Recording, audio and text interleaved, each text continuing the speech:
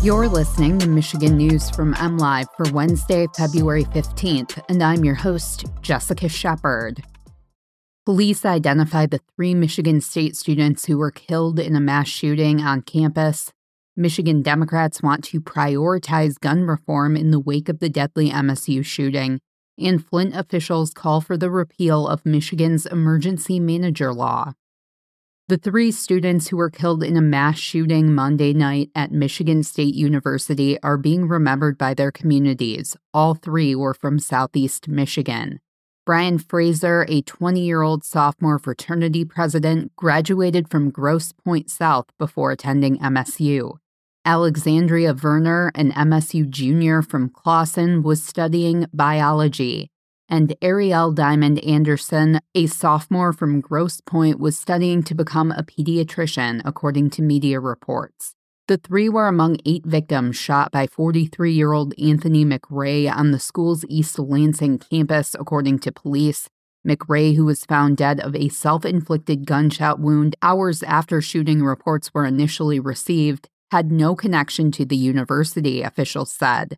The 5 surviving victims were all still in critical condition Tuesday, according to Sparrow Hospital, where they were being treated for their injuries. All activities at Michigan State continue to be canceled Wednesday in response to the shooting. A vigil is planned on the campus at 6 p.m. this evening. It is scheduled to take place near The Rock, which was painted soon after the mass shooting with the words, "How many more?" Grief and horror is mingling with anger and resolve among Democratic leaders in state government following a mass shooting at Michigan State University that left 3 dead and 5 others critically injured. The House Majority Floor Leader, Representative Abraham Ayash of Hamtramck, said the tragedy has spurred Democrats to take more aggressive action on gun violence. The issue, he said, has moved to the top of Democrats' priorities. Senate Majority Leader Winnie Brinks of Grand Rapids said in a virtual press conference the majority will be, quote, taking action soon on gun violence. Brinks said she was heartbroken as a mother of an MSU student and a legislative leader to learn about the events that unfolded on campus Monday. Governor Gretchen Whitmer has called for universal background checks, red flag laws, and safe storage requirements. With Democrats in full control of the state legislature, albeit with slim majorities, they have some confidence the measures can pass.